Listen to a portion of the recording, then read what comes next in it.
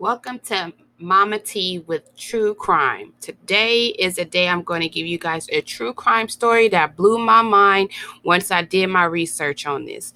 So we're going to talk about the main character is Micheal Mastromarino, and it starts off by his wife describing that she fell in love with this man because he was the perfect man for her.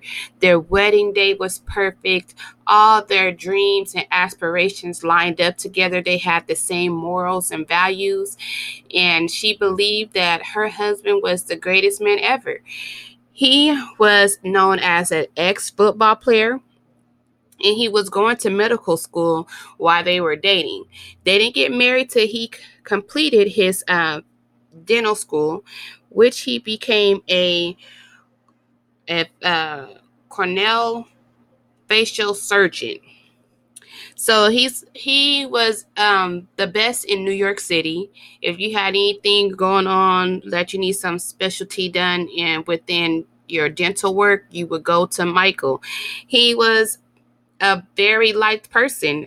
People say he was a very confident man, and he had the desire for success. He wanted everything for his wife, and they had dreams of having children, and they did. They have two boys. They had Michael and Jerry. It seemed like everything was going great. He was doing well in his dental career. He ended up being able to buy his family this beautiful home in New Jersey that his wife dreamed of having, a mansion in New Jersey, and he was able to accomplish that for her. And she believed that their life and everything was going just fine until one morning, while he was, let's say one morning, started in February of 2000, his mother and father were over visiting, and they were sleeping, and his mother woke up to find him in the bathroom, passed out.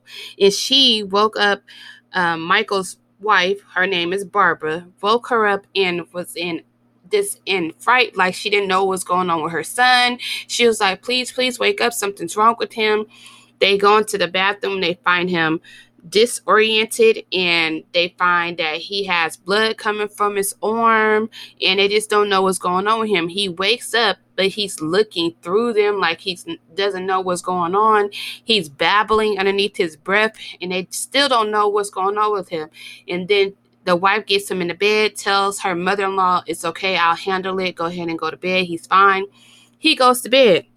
He wakes up the next day as if nothing happened, as if they didn't find him in the bathroom all disoriented and him babbling underneath his breath. The wife, once she got him into the bed, she did go look in the bathroom and see what caused her husband to act this way. And she stated that she found dirty needles and a bottle of fentanyl and Demerol all hidden in his toiletry bag underneath the bottom part, to where no one would really look, like he was hiding it from everyone.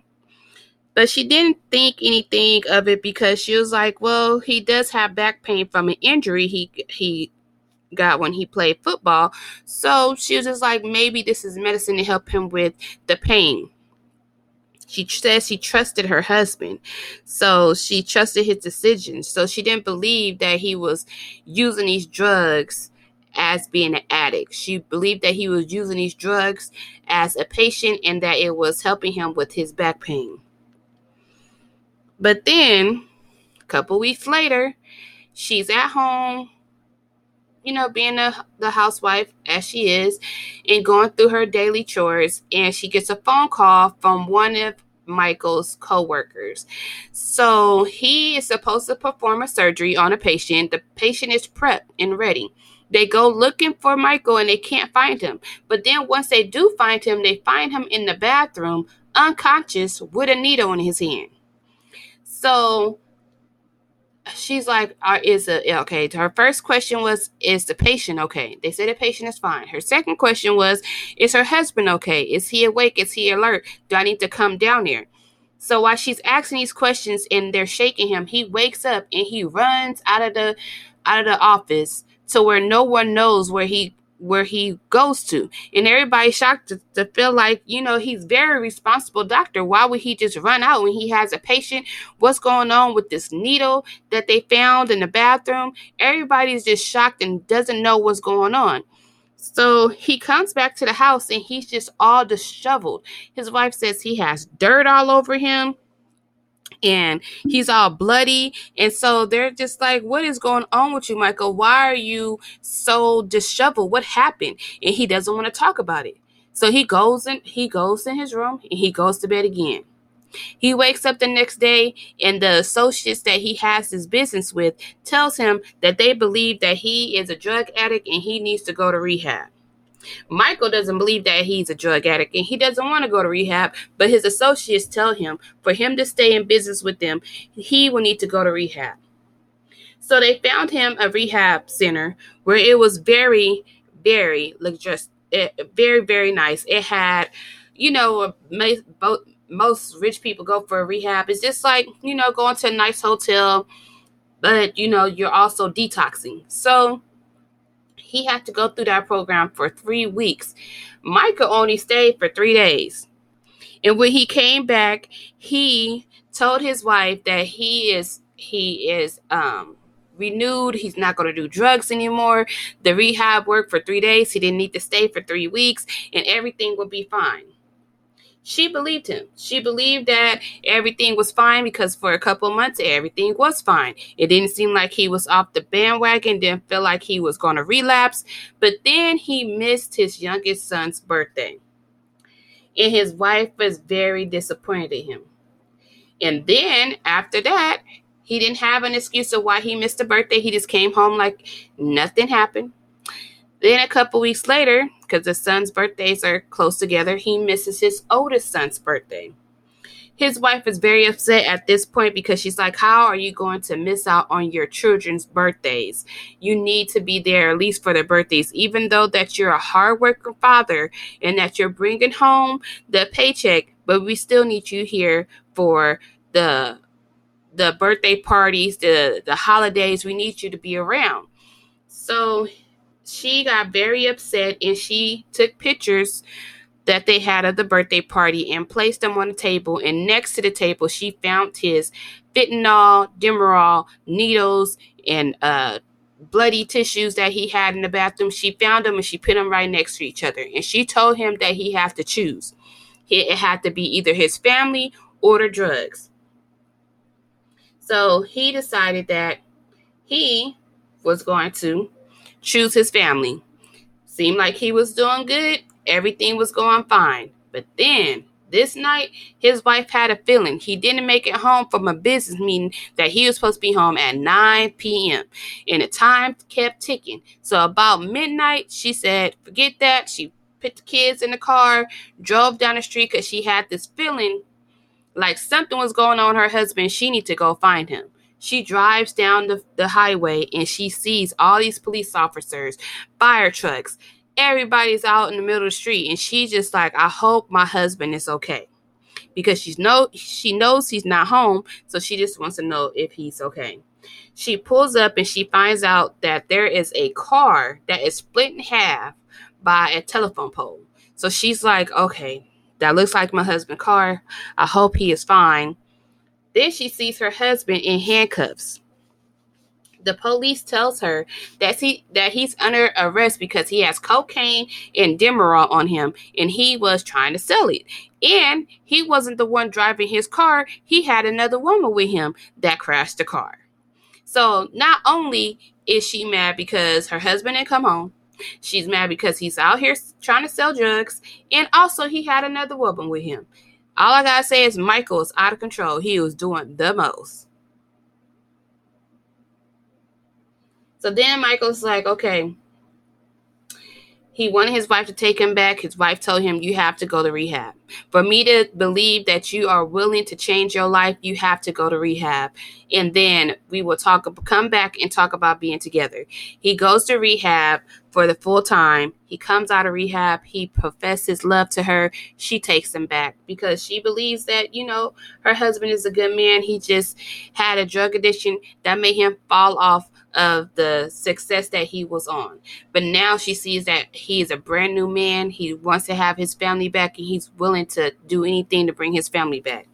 But he knows he cannot go back into the dental industry because that industry has drugs and he doesn't want to relapse. So he comes up with this idea to be able to harvest tissues.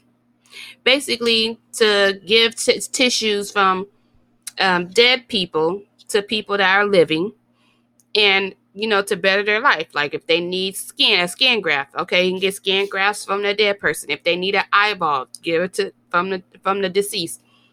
And he came up with this idea, and he named his company the Biomedical Tissue Services, or BTS. So November 2002, his company was succeeding. He was bringing in the money.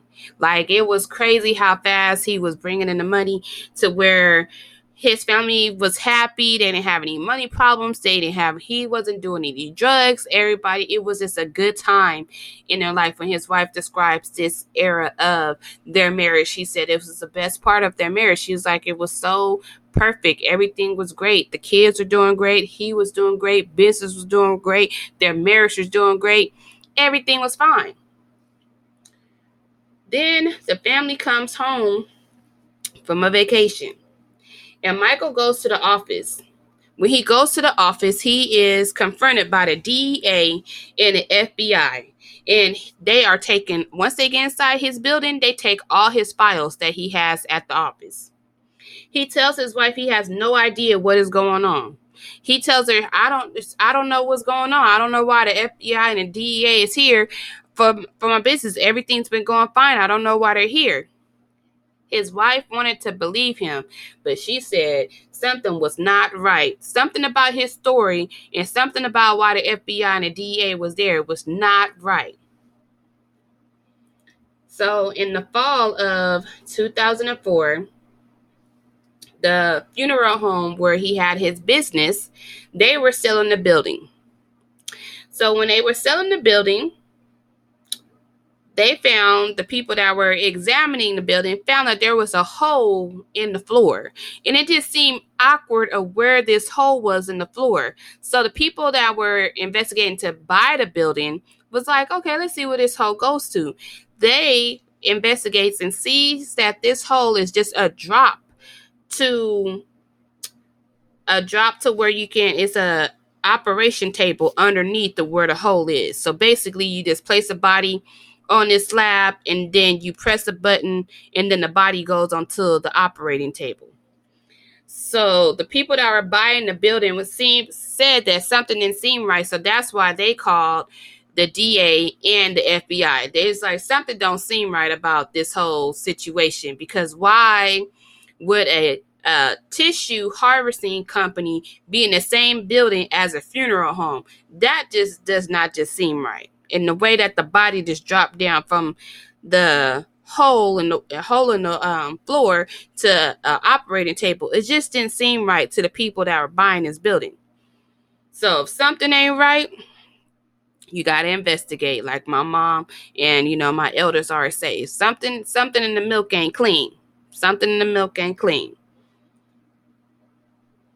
So the FBI and the DA started to go through Michael files that he had on these patients that he got the tissues from for his company. So when they went through the consent forms to verify the bodies, that he got the tissues from, if their family consented to give away the rights of the body to get the tissues to harvest, they noticed that the names were correct on the orders, on the consent forms, but the address was wrong and the patient's social security number was wrong. So this made the FBI and the DA do even more investigation into this, because it's like, okay, maybe it's something more to them just messing up the information that's supposed to be on the paperwork. Maybe there's more to this. Then they do some more investigation to see if the relatives even gave Micheal Company the consent to even take the organs from their deceased relatives. Come to find out, no one gave consent to harvesting their deceased relatives' tissues. After they went through the paperwork, there were over 1,000 patients. I'm not gonna call them patient. 1,000 deceased corpse that they noticed did not have consent to get tissues from. So Micheal is being accused of body snatching. While this investigation is going on, the news finds out that Micheal is accused of body snatching. So his wife finds out while she's driving through town doing errands on the radio, because back in the day, everything was like basically on the radio before social media became so popular. So she turns on the radio and she says she hears that her husband is being charged with 1,000 counts for body stealing. His cousin Mario, who is an attorney, a criminal attorney, is on a walk with his wife. He has no clue what's going on. You know, he's not listening to the radio that morning, but he goes on a walk every day with his wife, and they on a walk in on the newsstand because they're in New York, so they have newsstands. He sees that the tabloids is calling his cousin a body snatcher. And he's like, "Oh, we gonna sue these papers because that's defamation of character." So he's like, "I'm gonna call my cousin. I'm gonna let him know we're gonna sue these people because how they gonna say he's body snatching and this is a legal corporation that he has created." He's going in. He's thinking that his cousin Micheal is innocent. There's no way he's out here snatching bodies. There's no way he's out here stealing bodies. There's no way. But he was wrong. So, for the prosecutor to prosecute Micheal, they needed more evidence. They need physical evidence. So, to have physical evidence, what do they have to do? They have to dig up the dead bodies. So, they get consent from a few relatives and they dig up some of the bodies and they do an autopsy on them. This part was so sad to me, y'all. So they did the autopsy, and come to find out, this man, Micheal, and his associates were taking bone marrow bones from the deceased out of the leg, and they were replacing the legs with PCB pipes. So the relatives didn't know because they would just close up the wounds, and they didn't know that their relatives' bodies were even being harvest for tissues, because he would just cover it up, make it seem like it was just a little incision, but they was placing pipes in these people's legs. This is so disgusting and disgraceful. I can't believe this man even thought of doing something like this to even make it a company. But that's not even the worst part. He also was lying on a death certificates, and he was saying that the people died of natural causes or they died of cardiac arrest, and that was a lie as well. So the corpse that he was getting tissues from, these people died from either hepatitis C, cancer, or HIV. So even the tissues that he was given to other people, they were basically contaminated with disease. So he was basically giving people that were going into the hospital to have a better chance of having a healthier life, and he was making them sick because he was giving them diseased tissue. This man was just out of control. So basically his charges was he was convicted of illegally harvesting human bones, organs, tissues, and other cadaver parts from individuals awaiting cremation, for foregoing numerous consent forms, and for selling the illegal body parts to medical companies without consent of their families. I can't believe this man did this. I'm telling you, like, when I watched the story, they show the x-rays of the corpse with the pipes in it, and it's just so sickening. I'm telling you guys gonna have to watch it. But he was sentenced to 18 to 54 years in state prison. At the time of the investigation of his company, it was making $4.6 million. So he was making millions of dollars of stealing, snatching bodies and stealing them and selling organs that had disease to healthy people. His wife and his kids had to change their last names. He left his wife with so much debt to where she still is trying to get her life back together. She did say that the best thing that she did was divorce him, because she just said she couldn't believe that she was married to a monster like this, somebody that would even think of stealing somebody's body and stealing their organs and tissues and selling them. I'm telling you, I just feel like even though he said he wasn't on drugs anymore, I feel like he still was on drugs. He was probably a functional addict, because this is crazy how you would think in your right mind to steal somebody's body. That does not make any sense. To where you could have did this legally and got consent from relatives that will be willing to give their organs of their relatives to people that really need them or trying to live a better, healthy life.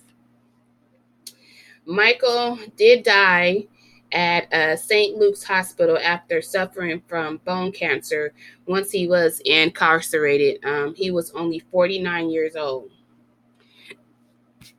But this man really tore down his whole family trying to cover up that he couldn't keep up with the Joneses, basically. He had so much talent to where it was wasted because he didn't want to go through the right route. And like his wife said that day when she got the phone call that the DA and the FBI was at his office, she said something is just not right. Something wasn't right. She just felt it in her heart that something wasn't right.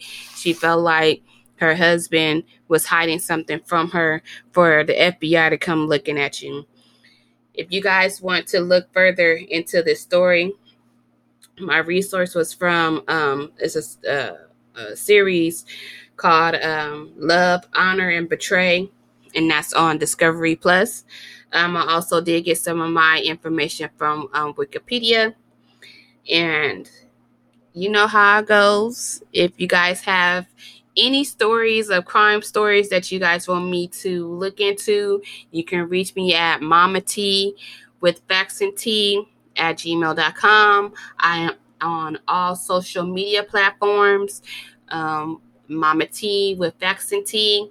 Also, when you follow me on Spotify, if you guys would please do the ring a bell alert, so when I upload a new podcast, you guys will be alerted to I have a new episode out, and you guys can listen and share and support.